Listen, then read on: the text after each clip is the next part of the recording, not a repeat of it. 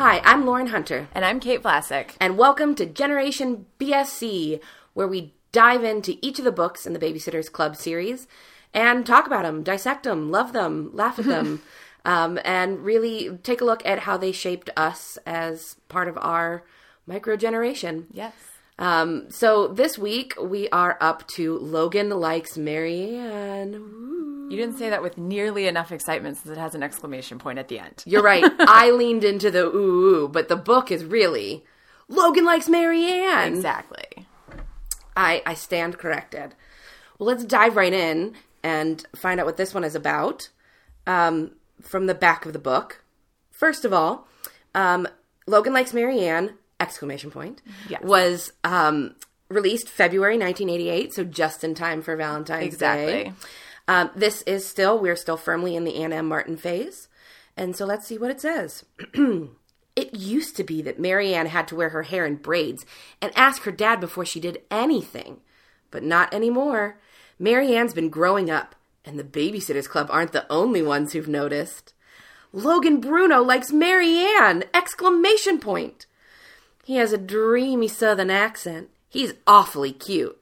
And he wants to join the Babysitters Club. The babysitters aren't sure Logan will make a good club member. And Marianne thinks she's too shy for Logan. Cause kinda. Sorry, editor's commentary. Life in the Babysitters Club has never been this complicated or this fun.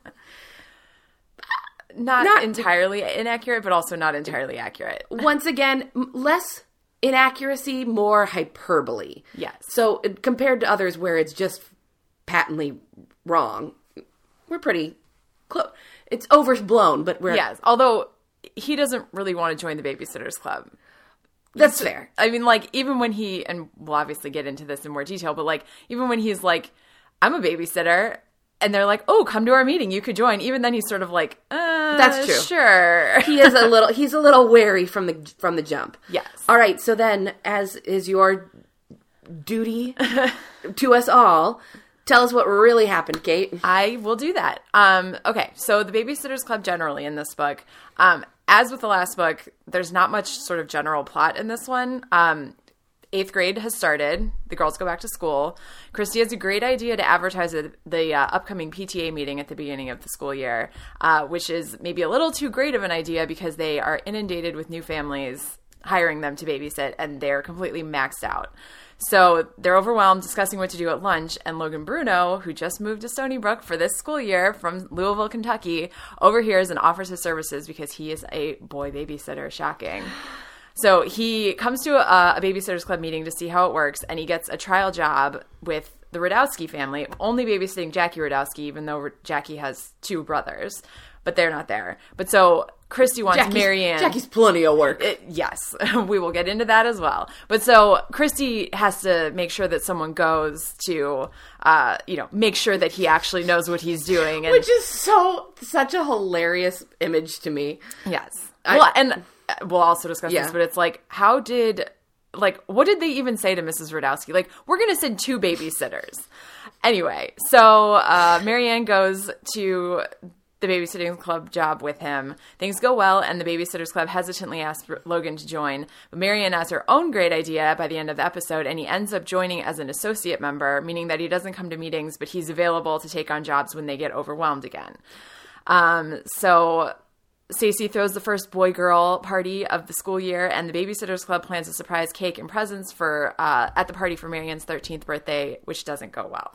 No, to put it mildly. Yes. So the Marianne-specific part of the story, Marianne gets a huge crush on Logan Bruno because he looks exactly like her celebrity crush Cam Geary, but her shyness keeps getting in the way. Luckily, Logan has a huge crush on her, too, and doesn't let her shyness stop him. They go to a dance together, and Marianne invites Logan as her date to Stacey's party. Over the course of the book, they get to know each other, particularly at the party, where Marianne finally lets down her walls and opens up and acts like a normal human instead of clamming up and not talking to him at all. But Marianne reacts really poorly to being the center of attention at the party when they bring out the surprise birthday cake and runs out back to her house across the street.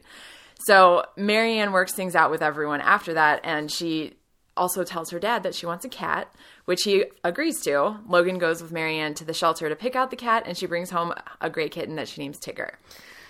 Oh my goodness. So, it was an action-packed so much happening for our girl Marianne. In the Babysitters Club.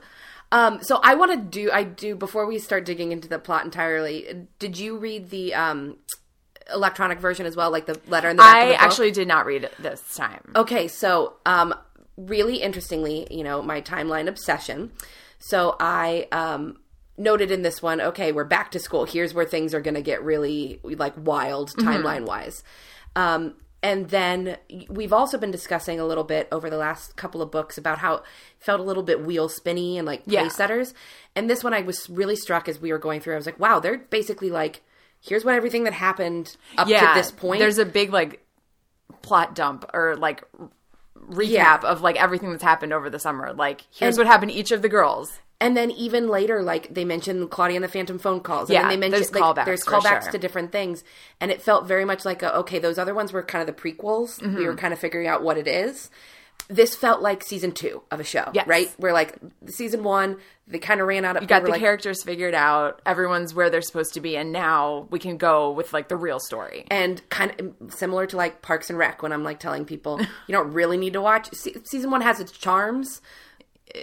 Yeah, it's you could probably skip it, though. But you could totally skip it and know what's going on, right? And the show knows that too, and sort of like explains again who things are and dynamics in maybe a more subtle way that happens in this book, but it's very clearly the same type of thing. Okay, we got this figured out. Here's season 2. So then I get to the end of the book, and at the end of all the electronic versions, there's a letter from Ann M. Martin. We've mentioned some things from those a couple of times. But it's in the back of everyone. And the last, it's all about, Logan and falling in love. But she ends by saying, it was while I was writing this book that I realized a year had passed in the lives of the BSC characters. Marianne was the last of the original members to turn 13, and the series was still going strong. So my editors and I decided that the characters would remain this age. Looking back now, I realize this was a good decision. If the girls had continued to get older, they would be college graduates now, or college graduates by now. Instead, they're in middle school forever. So that was I really genuinely didn't know that it was a conscious decision. Oh. I was thinking it was like, they just kept writing them and they kept being like,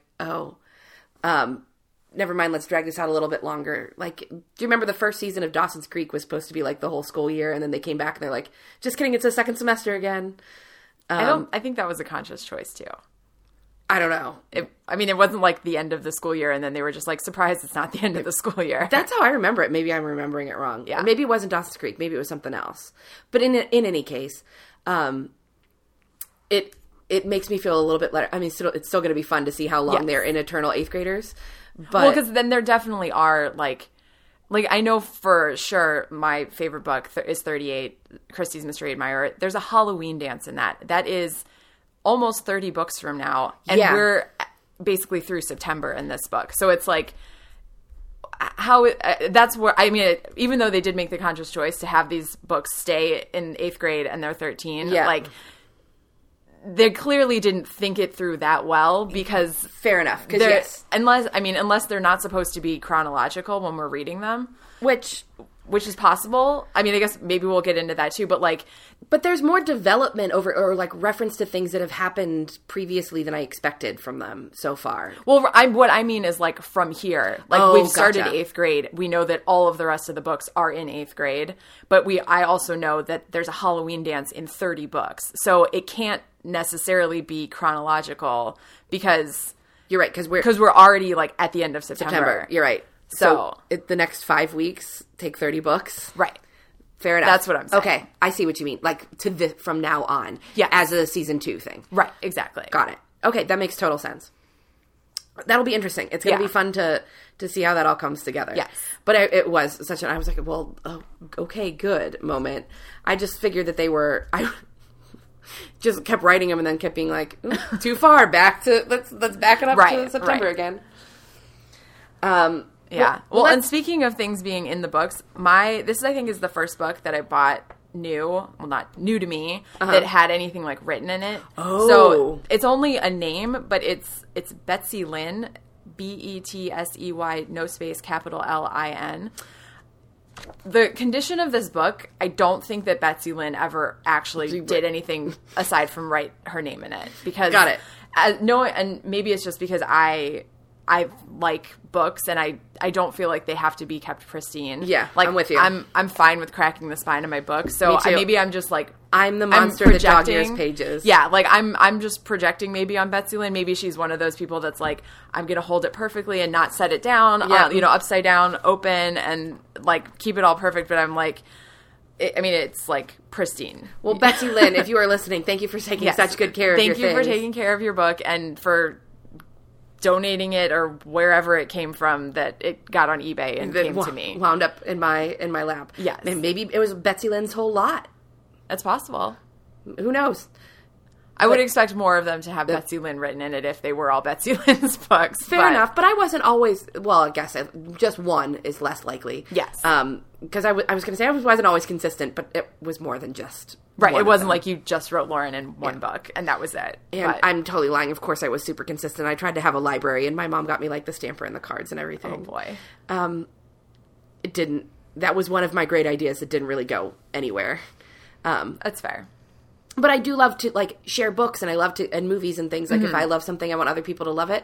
So there have been many times over the years where I have given away things and not gotten them back. Yes. So I'm pretty sure that was the driver of the library, less than, well, also wanting to be a librarian. But right. And organization was just too much fun. But it was primarily, I was like, I want my shit back, people. Right. I need to know where this went and how I can get it back. Yeah. Because I'm not great at that. I just am like, oh, excited, here, have this, and then, like there are definitely movies and television series that I've purchased multiple times. Yeah, because they disappeared. Go out into the world and never return back. Lost in particular is one I think I bought like 3 different times. Which is ironic. Yes. Anyway, so back on track with Marianne.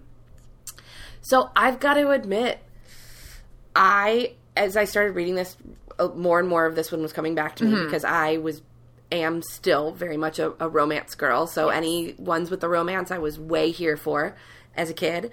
But I was like, oh yeah, I didn't like Marianne very much. Like as a kid, I had very little empathy for her. She just sort of annoyed me. I was like, come on, you big baby. Like run away from your party. They were trying to do something nice for you. The whole shoe thing really drove me nuts as a kid. I remember this vividly now.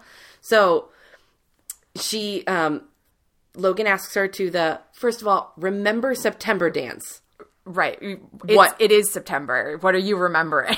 Are we remembering a particular September? Are we remembering? I mean, it was a middle school dance. They didn't really put too much thought. Yeah, it was like, we're just going to have a dance and it's in September. So, remember September. Could have called it a Guy Fawkes dance and like set off fireworks. Well, that would be November. Oh, you're right. November. Wow. I'm not remembering much of anything. No. The thing that, let's talk about the dance thing and kicking her shoe because you started on that. And then I will tell you the thing that like visceral reaction, remembrance for me reading this book. So, yes. So, Logan asks her to this Remember September dance, and she is thrilled, and the girls take her, I'm sure we'll dig into the actual fashion choices later. Oh, but we will. Take her to get an outfit, and she's got this whole, she's there, she's actually having fun with them, is loosening up a little bit, and she's not much of a dancer, so she's following his dance moves, and he realizes this, and it becomes like, act like a monkey, like super cute, be adorable, like very pure 13-year-old like love stuff. It's adorable. Yes. Until she tries to kick like a rocket, specifically, and she's wearing slides and they go fly. The one shoe goes flying. Yes. Doesn't hurt anybody. Doesn't hit anybody. It like hits the wall. Yeah. But people saw. And they laughed. And she then proceeds to pout in the most obvious way the entire rest. That's what it was. It felt performative to me. Like, I'm going to go sit on the bench and I'm going to keep making you come over to me. And like, are you okay? Are you okay? And then refuse to come down. Like, if it was really that bad, do what you do at the party and just go home. Get the fuck out. But this whole like, that bothers me. When I feel like as a Marianne when I was a kid, I don't think that it was being performative. I think if she had had the option to run home, she would have. But Fair. Her dad dropped all of them off. You're right. Stacy's dad was coming back. She knew she couldn't just, they got dropped off at like 7:30. So like, You're right. And her dad would have been furious if she just showed up at home. That's fair. And she did say, I kept looking at my watch, like just praying for it to be 9:30 so I could leave. Okay. Fair enough. Yes. That's, I again, have so much more empathy in my heart for her now. That was the visceral part for me. Like, I remember as a kid being like, they're just doing that for attention. Which probably says a lot more about me because that's something attention would be something I would want. If you were doing that, it would be because you wanted people to like come over and ask you how you were and be like, no, I'm fine, go away. Like, yes, exactly. At that age, 100%. Right. Bring on the drama, thank you. Right. So you're looking at it from your perspective, whereas like I did more identify with Marianne. I was looking at it as like, I totally understand where she's coming from. Like 100%. She's embarrassed. She doesn't want people laughing at her, paying attention to her, so she's just going to go like hide at the top of the bleachers, and everyone else can keep having fun. But like I don't want anyone to pay attention to me anymore. And it's just so funny because I had the weirdest. It was such a weird dichotomy of emotions that was happening because I was having the visceral memory of how I felt as a kid, and then now as I like to think a more evolved grown up, having empathy for her, but also then actually throw in a third thing that was happening where I was retroactively feeling shitty about how I behaved as a child, as a kid, and then proud of myself for having like done the emotional work to have moved on past that. So there was a whole you had a lot of things going on in your brain. Yeah, it was more emotional for me than I really anticipated picking up. And again, most of that had nothing to do with the plot. It was not the book itself. It was just about, but that's what this podcast is about too, how it affected us and how we've grown and changed and view them differently through a different lens now. And now I have much more space for that type of, but as a kid, I think part of the problem with practicing empathy as a kid is it's much harder for you to take yourself out of your own experience. Right. And that's all empathy really is you're never ever going to be able to see something through someone else's perspective just because you don't have their worldview, their backstory, their history, whatever. That whole idea of walking a mile in someone else's shoes, it doesn't really work because you can try, but like you can't actually know exactly what you can know how you would feel in their circumstances, but you can't know how they would be feeling. But you can try, and that's all anybody can do. It's just trying. And I need to give myself some space I know that as an adult. And and there are plenty of adults who don't know that. I mean, look at Twitter. So I get to give myself some space for not being able to practice that kind of empathy as a 6 and 7-year-old when I was reading these books. Right. Like, exactly. That's really, again, I keep forgetting that I was so much younger than the girls in the books when I was actually engaging with them, where I keep putting myself into if I was 13 or 14, but I wasn't. I was 6 to 8, maybe 9. So that's been really fascinating for me as well. I don't know if you were getting quite as like therapy feels from it, but I think probably not so much from this one, at least just because I remember identifying with Marianne as a kid, and so I could understand what she was feeling and what she was going through because it was maybe not exactly the same, but I was much closer to her situation, even as a younger kid. Like I still understood why she was acting the way that she was. So this one I was not having quite the same like digging in therapy emotional response, but so actually, you saying that about being close to her and feeling more like that at that age, I can't imagine knowing you now that you were ever that extreme to that level of like fear.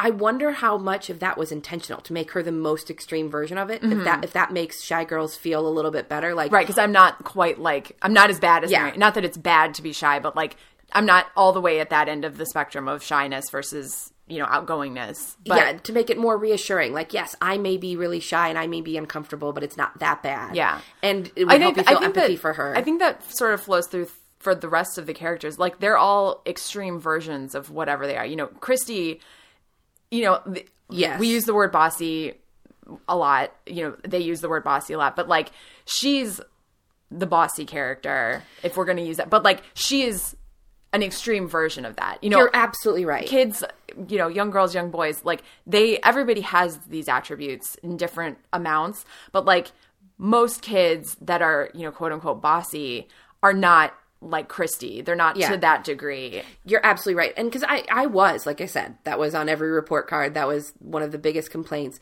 But I wasn't like to that extreme where kids like feared me or something. Right. So I say that again. But you don't know. Cliffwood Court kids, anybody listening?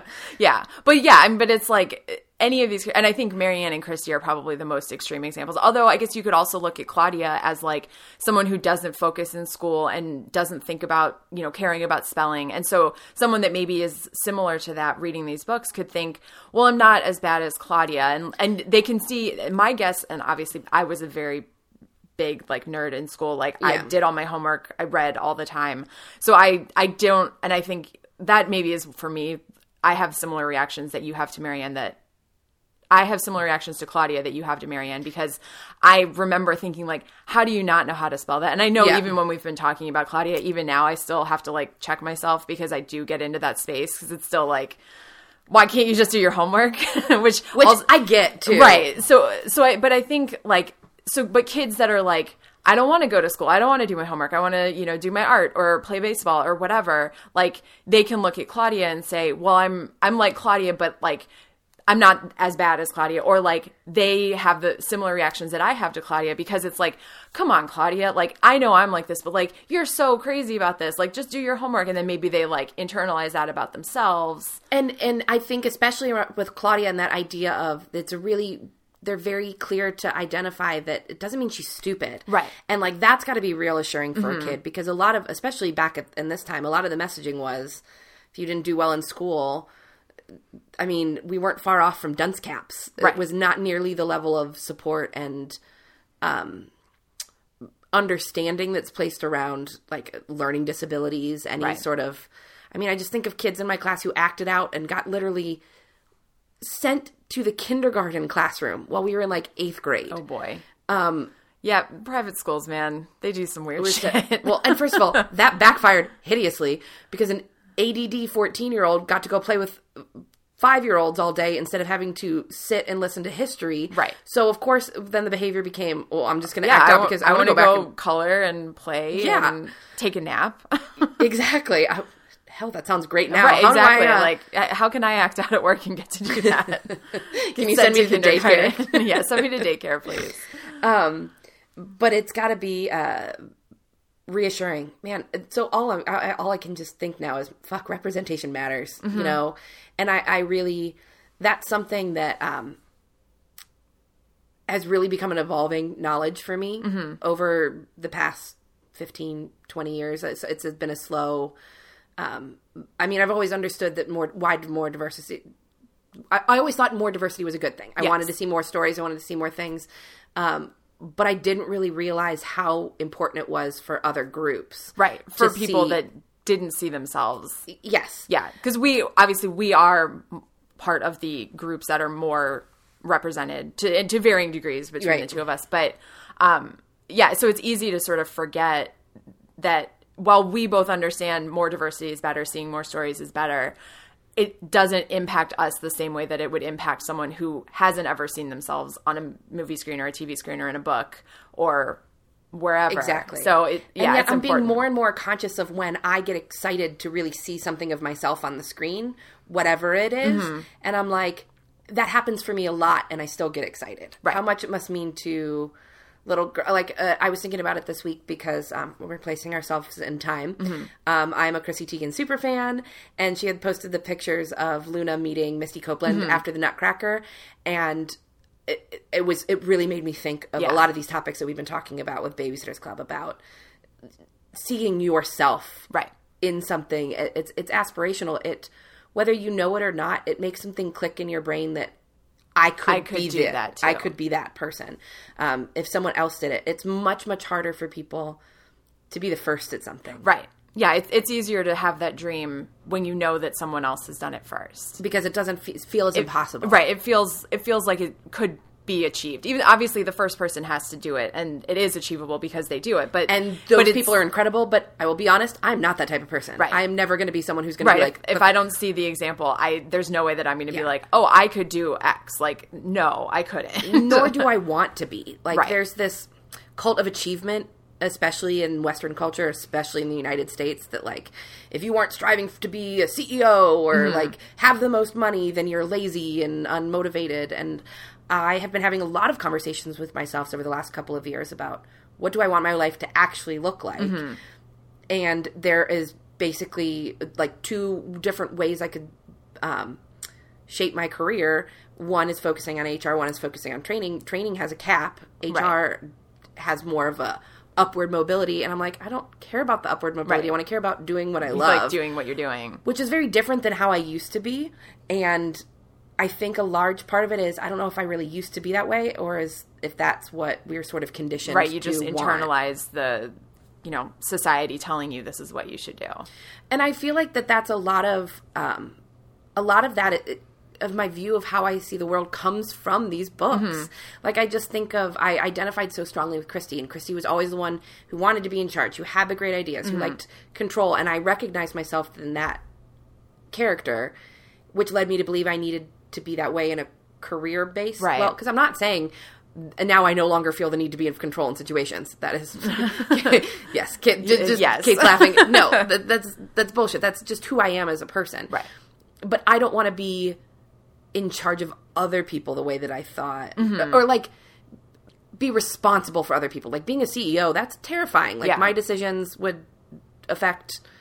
I want that kind of pressure. No. I would like to be in control of my own destiny, but not. I don't need to be in control of other people, and I think that's the difference. Yeah, that makes sense. It's fascinating how much these all bring up. I mean, I know that's why we started this podcast in the first place, but it's been a hot minute. So again, programming note, we haven't recorded in almost a month. Yeah. With holidays. Yeah. December, when you're a real estate attorney, is insane. So we haven't had a chance to dig into some of these conversations in a while. It's sort of like building up as we think about them separately. So been percolating. And also, this is again one of those books where like stuff happens, but like nothing like major happens aside from like Marianne growing as a person. But I was thinking about that too. I was like, oh God, so this is like the fourth book in a row where we're like, there's not super duper plot heavy. And I'm beginning to think that that's the feature, not a bug. Like that we get to it because obviously this podcast is going to evolve as we continue and go on to this. I hope for the love of God that we're not in the exact same place as we are 30 books from now, 50 books from now. And I think we get to start embracing that idea too, that like there's one sort of main big idea. It's not really like, let's talk through the beats of all, like this plot, but like, what's the one idea this book wants to tackle and what are the offshoots of that? So like this book is clearly wanting to tackle maturity through the lens of romantic relationships. Right. That's really what this one is about. And all of their various plot lines really have to do with how you interact with the opposite sex. I mean, they even... So let's dig into that because there's some not great gender stuff. Yes. That is very reductive. So let's break it down a little bit more. But let's talk about how the Logan and Marianne relationship develops a little bit. Does that make sense? Yeah. Start from there? Okay. Yeah. I mean, so Logan is a new student, so he doesn't really know anyone. Although by the time the girls actually meet him, aside from Stacey, who is homeroom and like English with him, like he's already got this group of friends, which is sort of an interesting like counterpoint to Marianne, who's like had the same best friend for her entire life and like has these friends and only just now made like her new second best friend, Dawn. But that was because she was forced to because she had no friends. Whereas like Logan just started here and he's already got this like group of guys that is clearly like his friends. So do you think some of that is boys? Because I definitely saw that with boys being less gatekeepery, especially at that age. That's true.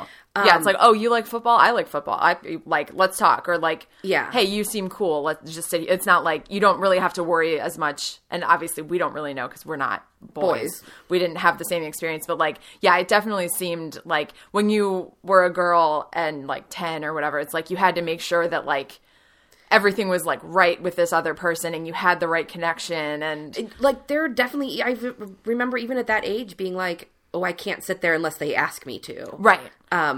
We got much more like in our own heads, I think. Yes. Well, at least I know I personally did. Obviously can't speak for all girls at, 10 years old or whatever. And I was always, I think we've mentioned this before as we've gone through, but both of us, I think in particular, were always well liked, but not popular, not like the rulers of the school. I just sort of got along with everybody and hung out. I didn't really have, I mean, my clique was the theater nerds, but I just sort of, I could easily navigate and would go to events with like other groups. Right. So I can't really speak to, I didn't really participate in any of that popularity BS. Right. Yeah. It's like, I knew who like the quote unquote popular kids were, but like, I knew that I was not one of those, but like, I didn't really care. I mean, I'm sure I cared because, when you're 15, and, everything is, like a big honking it's deal. Dramatic. It just was. So like, I'm sure that I cared, but like, I wasn't going to like try to change anything. I was like, I'm good with where I am. Like, maybe I wish I was more popular or like more boys liked me, boys liked me. Yes. But I was not. And it also feels a little different because coming from an all-girls school, there was just true. not that level. Like, we had popular girls, but it wasn't, it was different. They weren't the popular girls, they were the cool girls. It was a different thing because I was like, they didn't really like, I just saw Mean Girls, the musical, last week. Kate's seeing it this afternoon after we finished recording. We were talking briefly about it beforehand, and we didn't have like a Regina George who was like putting people into place. They weren't bothered with that. They were just like cool, like above it. Yeah. And so I think that is very different for girls versus boys. But what I never identified. So to be fair, I've never been the new kid in school. I went to the same grade school for like 8 years. And then I went to high school where, granted, it was only a couple of us from my grade school who went on to my high school. Most of the girls went to the other girls' school. But everybody was starting new. Right. Like, so most people had some people, but not. Right. But like, it's not like, since I went to public school, I went to the same school district. We lived there my whole life. Yeah. So I was in the 13-year club my senior year because like I went from kindergarten through senior year in the same school district. So yeah, I've never had this experience. But in my experience of welcoming new kids, it's never bad. Like everybody's excited about a new kid and they want to learn about like it's fresh blood. Yeah. Like I've been with these same people for forever. Fresh meat. So I was always sort of baffled by all the media that's like, it's really tough being a new kid in school, because I was like, I think it'd be awesome. You get to reinvent yourself a little bit. Everybody wants to know you and who you are. Yeah. I always had, I guess that sort of grass is always greener mentality. Well, but, and I do think like you and I, if we went through the same new kid situation, would have had very different feelings about it. Very, very fair. I did not really take into account how much of that was personality driven, where the idea of meeting a whole bunch of new people is thrilling and exciting. Right. Yes. I would have been like the stereotypical, like, in a movie, like, oh Jesus, what's happening? I don't want to deal with this. Like, well, because especially, and this is a tangent, which I don't, since I've never actually done it, so I don't know, but like, usually when you're starting in a new school, it's because you have moved to a new town. So it's not only that you're starting a new school, it's like very true. Because like if someone started at, your school in Cincinnati, like they probably already lived in Cincinnati. So that's true. Their only new thing was the new school, as opposed to a new life, basically. That's very true. And that's very overwhelming. And we moved when I was 5. So it was before I started school, like kindergarten. So when I started kindergarten, it was all new town. Right, exactly. But I was also 5. But you were 5 and you didn't have like... I wasn't leaving anything. It was going to be new, whether it was in Toledo or in Cincinnati. To that point, my experience had been like some neighborhood kids, like and then family. Because I have a bazillion cousins and like all the socialization you require, be raised Catholic, because you just got a million of people around all the time. So that was sort of the thing. But I don't know how much of it is gendered in the case of this book, and how much of it is just Logan is kind of a Mary Sue. He's 100% a Mary Sue. Except a condescending Mary Sue. We'll get to that. But I thought he was kind of condescending to Marianne a couple of times. I don't know. I did not have that feeling reading this, but maybe I just glossed over it. Well, we're not there yet. Yeah. We haven't even gotten into them meeting yet. Yes. But which we probably should do because we're already like 35 minutes into this episode, and if we're going to talk about the book, we should talk about the book. Fair enough. At least our tangents this time have been on point with things that the book brought up and not just random. Yes. So anyway, he's having a really easy time fitting in. And he also seems supremely confident. Like even he just butts into their conversation about needing help babysitting. Right. And like, even the other boys are impressed with that. Yeah. Like the other boys are like, woo, Logan, talking to the girls. I think it can be easy to forget, especially I knew back then, I never thought it was hard for boys to come talk to girls. It was just terrifying for girls to go talk to boys. Right. Me as a girl to go talk to a boy. I think it's easy to forget it's just as confusing on both sides, which is why I really like how they did some of that with Logan in this about like, he's confident enough to go up and be like, I babysit. But then, so what happens? They bring him into the club and things get weird. Yeah. So they want him to come to a meeting just to see what it's all about. Like, they're like, hey, come to our meeting tonight. You can check it out. But the five girls are having a normal meeting and talking about things that they would talk about with their girlfriends. And, you know, Claudia is telling a story about Pete Black taking Dorian Wallingford to the movies. My girl Dorian! And reaching around and snapping her bra strap, which, side note, why do that to a girl you're, like, on a date with? Oh, I vividly remember that was a whole fad. But she's telling the story, and she gets to the part where she's about to say bra strap and, like, gets flustered and is like, I can't say bra strap. And then later, Logan is talking about being at that meeting and being like, and then Claudia told that story about, and like trails off because he doesn't want to say bra strap either. Even though nobody says bra strap, they all know what is going to be said and no one wants to say and it. Just like completely shuts down. Like they said the whole room got like silent and everybody got red. And then later Logan tells the story and clearly something to do with poop. Right. And like a kid pooping, obviously. Yeah. Like telling bad babysitting stories. And he like goes, oh God, I'm going to have to say the word poop in front of them. And just like, I can't tell you what happened in that bathroom. Never mind. Forget I started this story. He literally says, I can't tell you what happened in that bathroom. Or I can't tell you that. Yeah, exactly. So it's just interesting. And Marianne does take the initiative to like clear off space on the floor next to her so Logan will sit next to her. But then she doesn't talk to him at all. She drops the popcorn when he offers it to her to have some. And it's like, she's trying, but like, not really. Like, she's like, I'm doing something because I want to be near him because I have a crush on him, but like, I don't want to take any active steps to engage with him because I don't know what to do. So I don't know how much of this is my personality and how much of this is gender and how much of this is all like mixed in together. Mm-hmm. But I remember as a young girl reading this, and I think some of my frustration with Marianne was envy because there is a perpetuated idea that the shy, sweet, demure girl is the one that boys are interested in because she's mysterious or, you know, gender conforming to stereotypical roles. Right. And I clearly am not and have never been that girl. And I know there are plenty of versions of romantic comedies where it's the sassy, brassy, I've got plenty of representation about that side of the personality. But this was one of my first real pop culture, like I said. So my very first introduction to this, like, shipping conversation, of which I am still a big proponent. Not to a Supernatural fan degree, which, no shade to them. Like the show Supernatural? Yes. The Supernatural fan community is, like, more robust and debatey and loving than Buffy was back in the day. Right. Like, the discourse around Supernatural is really intense, particularly around... There's some shipping between Cass and Dean, and there's conversation about how much the Raiders are complicit in queer baiting. Right. How much are they actually gonna go there? It's the final season. Everybody's sort of on edge. I haven't watched in a number of years. Okay. I've never watched it, so. It still pops up in my Twitter feed a lot of that discourse, because it's the same kind of nerd groups of shit that I'm into. But there's a lot, like, I'm fascinated how this is going to play out, because it's kind of a damned if they do, damned if they don't thing. Like, it's all subtext.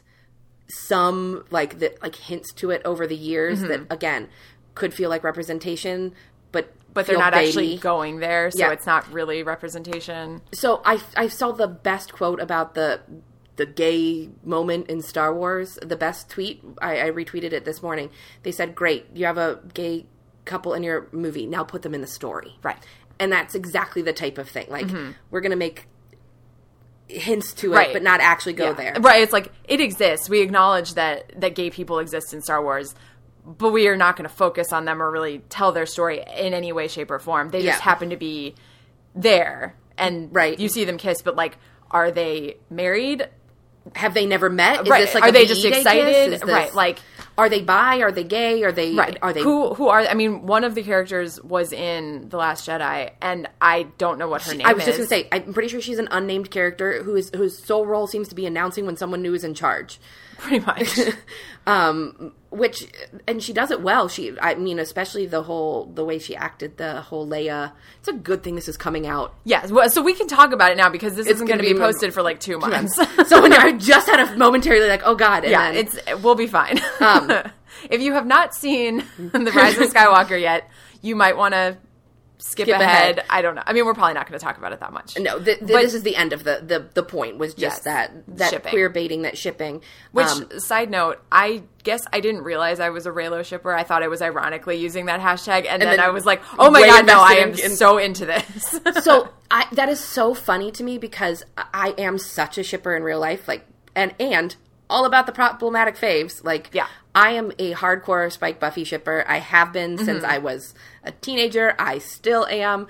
I mean, again, I'm not like posting theories on Twitter or anything, but I still read the occasional fanfic. Support and, like, it 100%. Yeah, I'm totally down with it. So I was very much a part of that world. So that should be absolute catnip for me. And for whatever reason, I just didn't get into it the way that I thought I would. Mm-hmm. And then that moment happened, and I was like, I think I liked this more than I thought I did. I think I liked it more. I don't think I was really a Reylo shipper when he was Kylo Ren. I think it's because he was Ben Solo. You're a Ben shipper. But so Reylo still works, though, because Solo. Yeah, you're right. Rey, Solo, get it? Except, then she made herself a Skywalker, so now she's kind of his stepsister. Well, he's a Skywalker. That's so right. It's sort of like she that's took what I mean. His name. Well, that's what. Oh, married wise, I was thinking. I got it. I went right to the incest, the proud history of problematic relationships in Star Wars. Wow, we just cannot stay on topic today. But in any case, this ship was my first like. Yeah, because this carries through. Yes. I mean, I don't recall them ever not being. I'm pretty sure I remember them breaking up at one point. I think because I remember like rooting for them to get back together. Oh, okay. And you know what's so funny is the only reason I'm remembering that is because when I was reading the Outlander series and we knew Claire was going to get back to Jamie somehow, and I'm like reading fervently, like, wait, when's it going to happen? When's it going to happen? When's it going to happen? And I remember, I was like, oh, I remember this feeling, and I'm pretty sure it was Logan and Marianne. I think that they had like broken up, and I like. You're like, they're obviously going to get back together, and I kept like reading the books, like, is this going to be the one? Is this going to be the one? Yeah, that makes sense. I don't know if that's true or not. We'll find out as we're finding out. Some of our predictions right on the mark. Some of them, mainly mine, a little left field. A little out of left field. But I do remember this long term. You know what's so funny, though, is we've talked about Cokie a number of times. She still has not made an experience. I know. Dorian Wallingford, my girl. So many times. All the time. Cokie Mason, not yet. Not to be seen. I wonder if she, like, moves to Stony Brook or something. Oh, and then she's mean girl, new that's girl. why she's like, mean. Throws a wrench in that whole... Ooh, right. Interesting. Because, yeah, you would think if she was such a mean girl, there would have been a... Right, she would have been... at least referenced, even if we don't actually, like, meet her. Yeah. Something would have been... I mean, because, like, we've got the cast of, like, side characters that are referenced and show up, like Alan Gray or Trevor Sanborn or the Shillabur twins. Like, Pete Blacks, there are other kids that they go to school with that are referenced and come to these parties and are at dances and that sort of thing. But, like, so if Cokie was around, I feel like they would have mentioned her. Although it could also just be they didn't think about needing a mean girl, so they didn't plant the seeds yet. So it might just be that they reference her and it's sort of like retcons, like, Cokie's been mean since we were in 5th grade or whatever. And it's like, okay, but you also didn't mention her for however many books, or the whole 7th grade year for that matter. Right. You would think that if she was that much of an antagonist, she would have been way on board with the whole Babysitter's Agency thing and like ringleading some of that. Or so like in the world of the books, like in the Babysitters Club universe, like yes, that is true. But like if Anna Martin didn't think about having her be around. Oh, yes, that's what I mean. Yeah. That, like, that's the kind of thing that, like, she would have absolutely been a part of if she's not a new girl. If Anna Martin had known to make that character and have her be around at that point, she 100% would have been involved in the Babysitter's Agency. Absolutely. Which I also kind of feel like it's probably good that she wasn't, because I feel like those girls were a little extreme. And as much as I rag on Cokie and call her a sociopath, like, she's pretty harmless. She's pretty harmless. Well, she gets a little weird in Christie's Mystery Admirer, which, like, I mean, I love that book. I've read it so many times. Because I have zero recollection I feel like you're going to be, like, so, like, underwhelmed. You're going to be like, that's your favorite. Well, to be fair, that's kind of how I always am. I get myself all hyped up about stuff, and then I'm like, oh. Yeah. Speaking of Rise of Skywalker. So, anyway, enough shade there.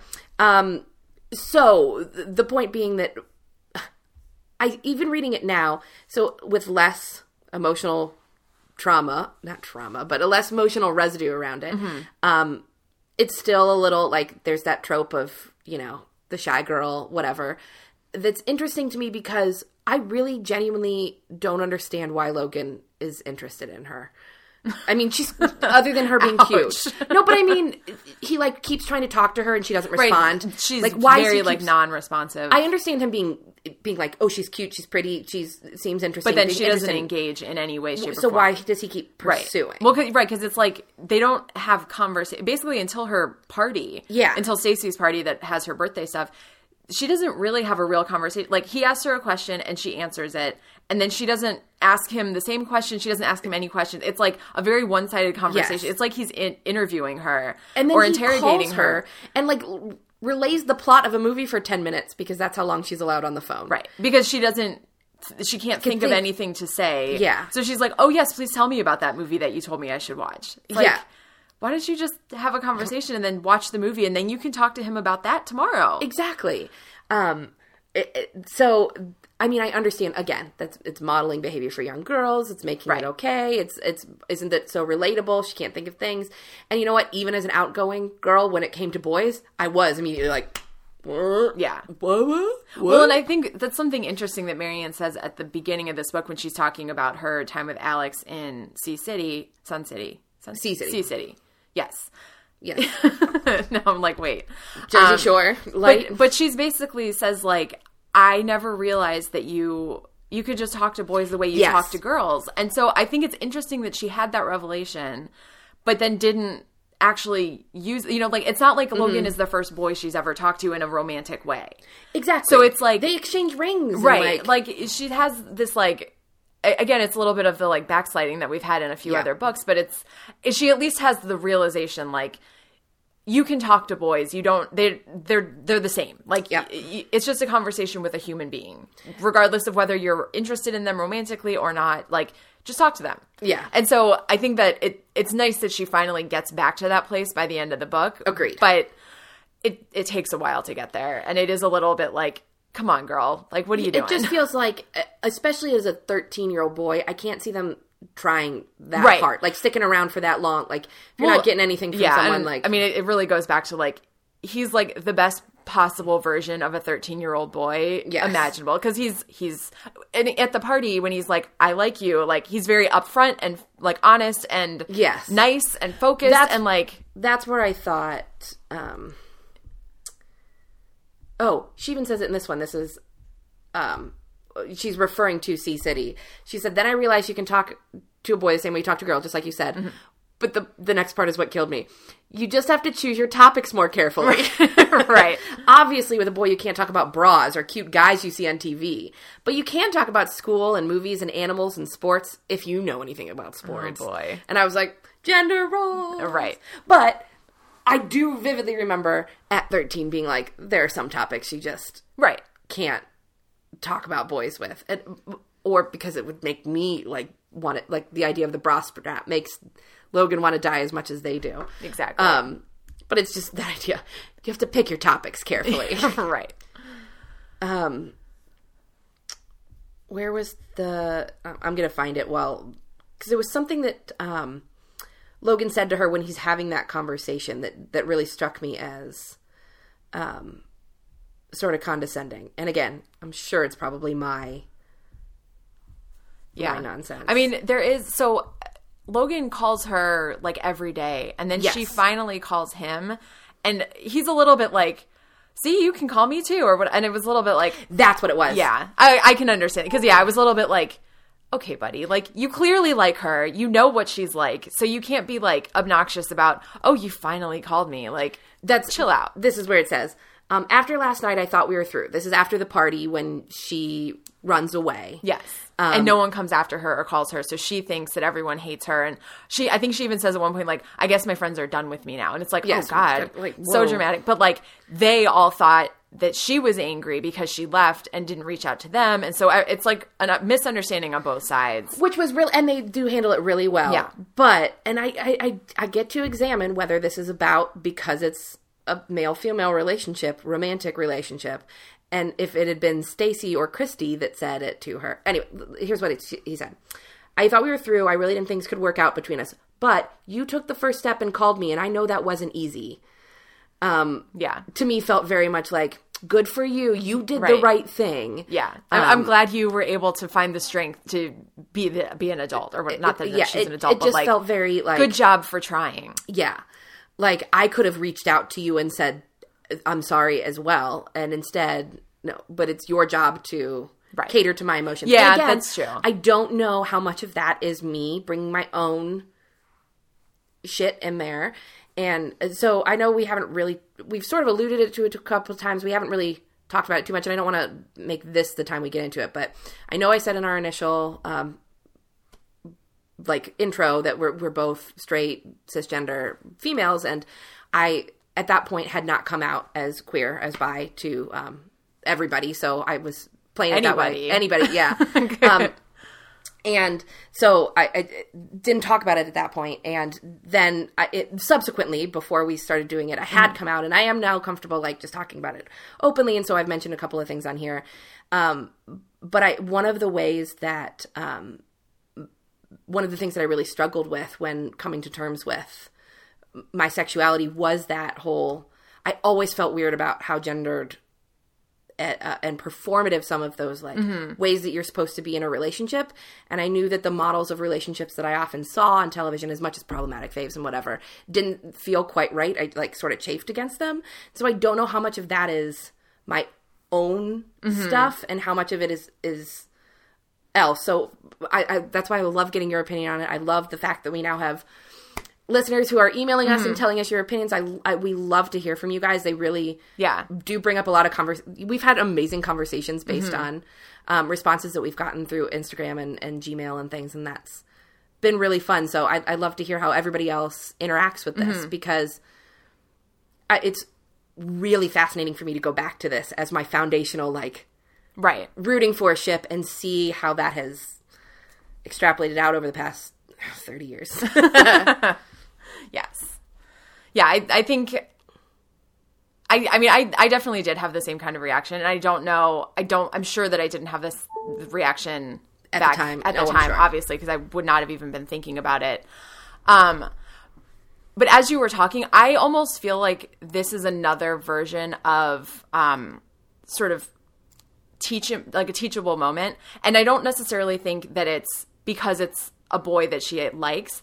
I think it was, and it does sort of come across that way, and I can understand why people would take that position and feel the way that you do it. And it does feel a little bit like, okay, come on, buddy, like you could have called her too. Yeah. But because we are using the girls as, stand-ins for us, and we're supposed to be learning from them. Absolutely. It's a way, and I think it could have been the exact same conversation if Stacey said it to her. I agree. Because it's more like, if you are in a fight with someone and you want to resolve it, reach out to them. They might not have the strength or feel like they're in the right place to reach out to you. So if you want to try to mend fences, if you want to try to build that relationship back up, reach out. Yeah. So that was more what I took away from it is like, yes, it's Logan saying it, so it adds like a different dimension, but it's more just like, because they're only 13 years old, it's not, it's romantic, but like, it's basically like the most platonic romantic relationship. It's basically like a step above friends. Yeah. Like you call them your boyfriend, but like you're 13. You're not, at least these types of 13-year-olds. I know that there are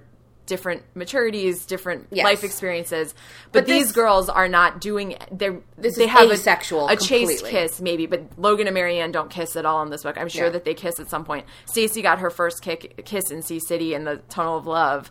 Like these are not. It's not the same as if they were in college and Logan.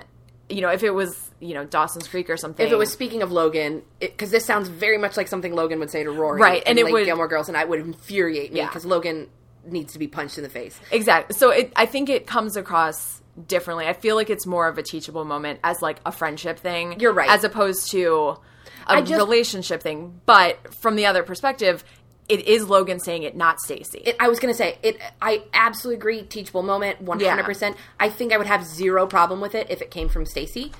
Although, doesn't Stacey say something similar? I thought Stacey just said that she was... I thought you were mad at me, too. I thought it was way less fraught, and it was more just... Well, and Stacey mumbled, I guess you're wondering why I haven't called.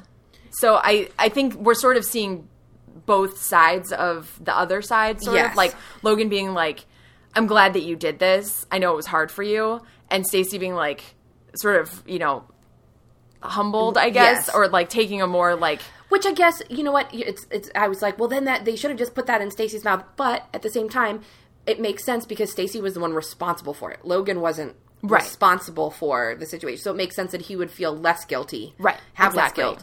So you're talking me down. I'm talking myself down. No. But, I mean, I do think it's an important thing to evaluate and, as we're reading, have these kinds of conversations because it does, because it's, like we've been saying, because it's a romantic type relationship, it comes across differently, even if it is supposed to be just a teachable moment.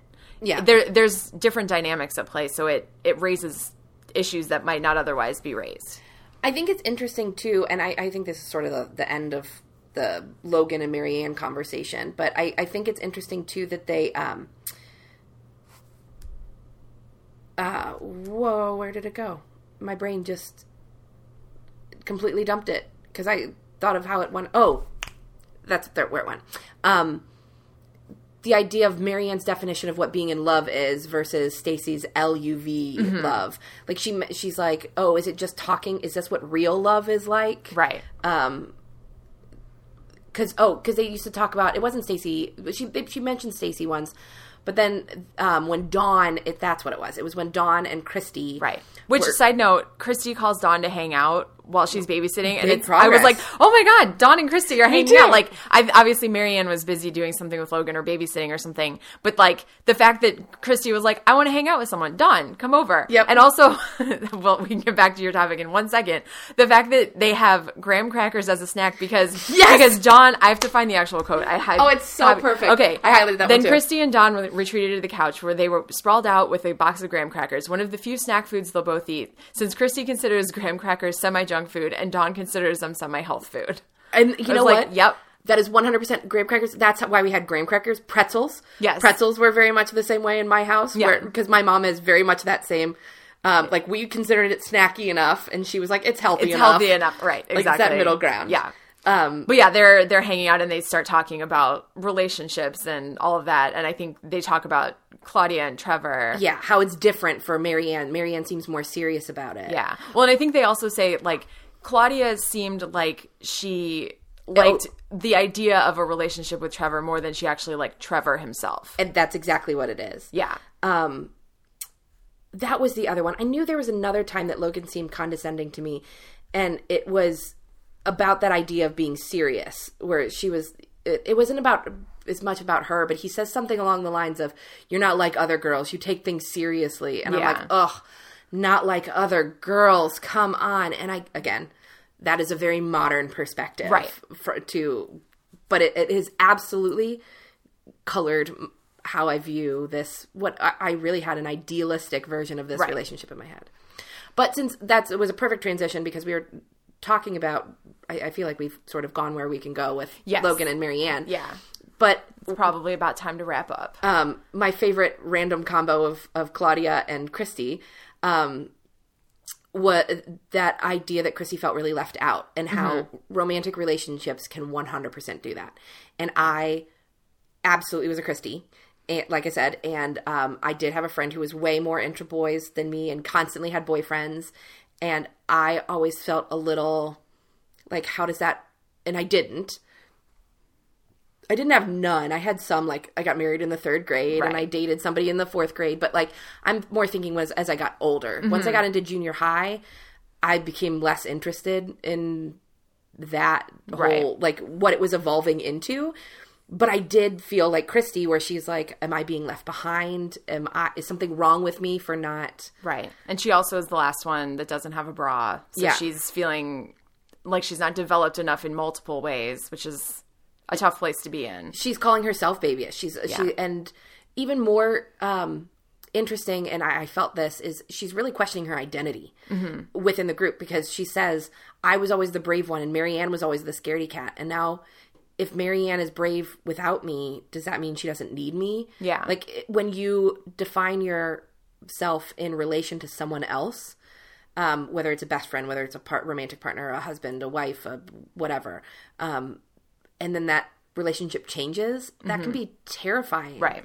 I mean, I do that with my job, right? You define yourself in relation to something else, and then that other thing shifts, and you're left like, what's happening What does here? that mean for who I am? It's so fascinating that that's a dynamic that's happening at 13 for them that is now like a very grown-up way of viewing the world. So that just struck me. So wrapping up stuff.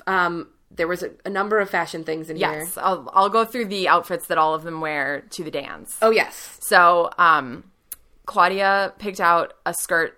So the girls all go shopping for a new outfit for the dance. So they're all helping her. So Claudia handed Marianne a full white skirt with the words Paris, Rome, and London and sketchy pink and blue pictures of the Eiffel Tower, the Tower Bridge, and other stuff scrawled all over it. She matched it up with a pink shirt and a baggy pink sweater. I would never, ever have tried on that skirt, but with the shirt and sweater, it looked really cool. In the shoe department, we found white slip-ons with pink and blue edging that matched the pink and blue in the skirt. I'd never have looked twice at those shoes either, but with the rest of the outfit, they were perfect.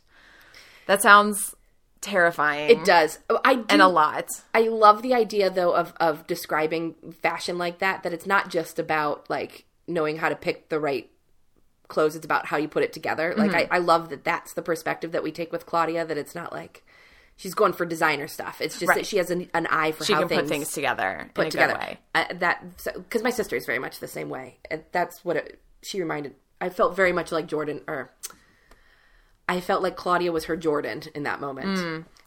So the rest of the girls at the dance. Yes. Claudia was wearing short, tight-fitting black pants and a big white shirt that said Bebop all over it, in between pictures of rock and roll dancers. She had fixed a floppy blue bow in her hair. Stacy was wearing a white t-shirt under a hot pink jumpsuit. Dawn and Christy looked more casual. Dawn was wearing a green and white oversized sweater and stretchy green pants. Christy was wearing a white turtleneck shirt under a pink sweater with jeans. We just couldn't seem to get her out of blue jeans. Good. I know that was so... Yeah. Christy, my girl. Yeah. That is literally my grandpa at one point when I was a kid. Other way. I was very much a girly girl. He tried to bribe me with dolls to, like, put on overalls or something. Because he loved to garden. He wanted me to be out there. And I was in, like, pink pinafores and, like... Oh, boy. So you were Jenny Prezioso is what I'm hearing. Shit. But it was your choice, not your mom forcing you into these options. I don't know. By the last couple of times we've seen Jenny Prezioso, she's been pretty adamant about her dresses as well. That is she's true. Internalizing some of her mom's BS. Very true. I found the other Logan line that annoyed me. It's sometimes that you're too sensitive.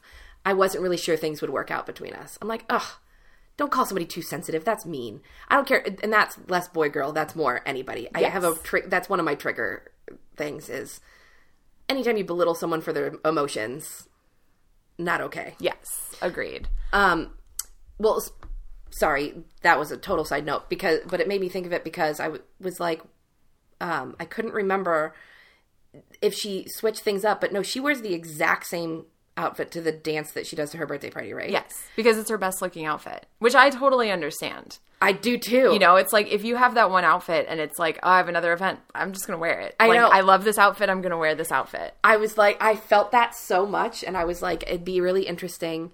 I thought it was interesting that neither Claudia nor Stacy commented. I felt like one of them would have been like, you're wearing that again? I don't think that they would. You don't think so? No, because I think they know what Marianne has in her closet. That's and they true. know how much she loves that outfit. So. That's a good point. But we do all have those, like... Yeah, go-tos. That you feel really good in it, so you're like... Do you think anyone will remember? And here's the thing. I guess it was the dance that threw me. Because I don't know that I rewear something that I wear to a dance, but I guess their dances feel far more like mixers than it's more dances. casual. It's a middle school dance, not a high school dance. Fair point. Fair point. I mean, Christy was wearing jeans and a turtleneck, so that gives you a sense of how dressy it was. Well, to be fair, I would not be surprised if 16-year-old Christy showed up in, like, nice jeans. But she absolutely has the energy of someone who would wear a pantsuit to prom. I mean, she was super into her bridesmaid dress, though. That's fair. I did like how Marianne, when she's describing how she's into her bridesmaid's dress, she goes, she loved it. Honest. As if we thought she was lying. And I'm like, that's she totally so cute. did. I thought that was adorable. Yes. I understand how objectively weird this sounds, but it's totally true. And I love that we already have that relationship with the books. That, yes. like, they trust that if you didn't read that one, because that was our reaction in that book. We were like, really? Yeah. And if we hadn't read that and just had read this. Right. It'd be like, seriously? And so that's why she has to say honest. It's which true. I love. Yeah. The one thing in this book that I had, like, a like, vivid reaction memory of. So at the party... Christy brings Alan Gray as her date because he's like her go-to. Yeah, he's like, I have to bring a boy, so I might as well bring Alan Gray because he's okay. She goes, he's a pest, but at least I know what to expect. Exactly. But so Marianne's describing what's going on at the party, and she says Alan Gray had put yellow M&Ms in his eyes and was going around telling the boys he was Little Orphan Annie. That was not a reference that I got then. I mean, objectively, I know what that means. Oh my gosh, I do get that reference. I mean... But, like, no one read Little Orphan Annie when we were kids. No, you're right. I don't think I would have gotten it then, but just now right, when you I get said it now. And so if you don't, you're not alone. The old Little Orphan Annie cartoons, like right, the way that they drew her eyes was like yellow dots inside black dots. Which is really creepy in hindsight. But I was like, I remember reading this. That's so funny. You know what stood out for me because it didn't change? The phone number. It started with KL, and I was like, ooh, even in the 80s, that was not really... Although, I feel like that's more of like an East Coast thing. You think? Even back then. I didn't know. I just thought it was an old-timey thing. I didn't know it was regional. I don't know. It's still 555, so... Yeah, well, the old standard 555, that's one of my favorite, like, dumb trivia facts that probably a big chunk of the world does not notice or pay attention to, but... 555, fake number. Yes, exactly. Not real. Any other last minute thoughts, quotes, comments, concerns? Well, tying into the maturity theme, I thought it was interesting that they showed the boys' version of being immature too. Like, so Marianne's babyish tendencies to like run away if something goes wrong or if she's embarrassed. And Justin Forbes, is that his name? Yeah. He didn't get invited, and he responded by acting out, by prank calling the party, which feels very much of a piece to me, like how little boys and little girls, we talk about them, and whether or not that's actually true, but like the idea that boys act out for attention, where girls retreat for attention, and I'm not a child psychologist, I do not know how that all works, but I thought that was a nice nod to the fact that the boys are going through their own stuff too. Exactly. So, yeah, that's pretty much it for me. Okay. I love that this one, for such a slight book in terms of plot, brought up so much interesting conversation. Yes, I agree. Okay, well, I guess then, do we have any final club business? Other than telling people where to find us. Okay. Well, you can follow the podcast on Instagram and Twitter at Generation BSC, or you can email us at generationbsc@gmail.com. With that, I'm Kate Vlasic. And I'm Lauren Hunter. And this episode of Generation BSC is now adjourned. Say hello to your friends.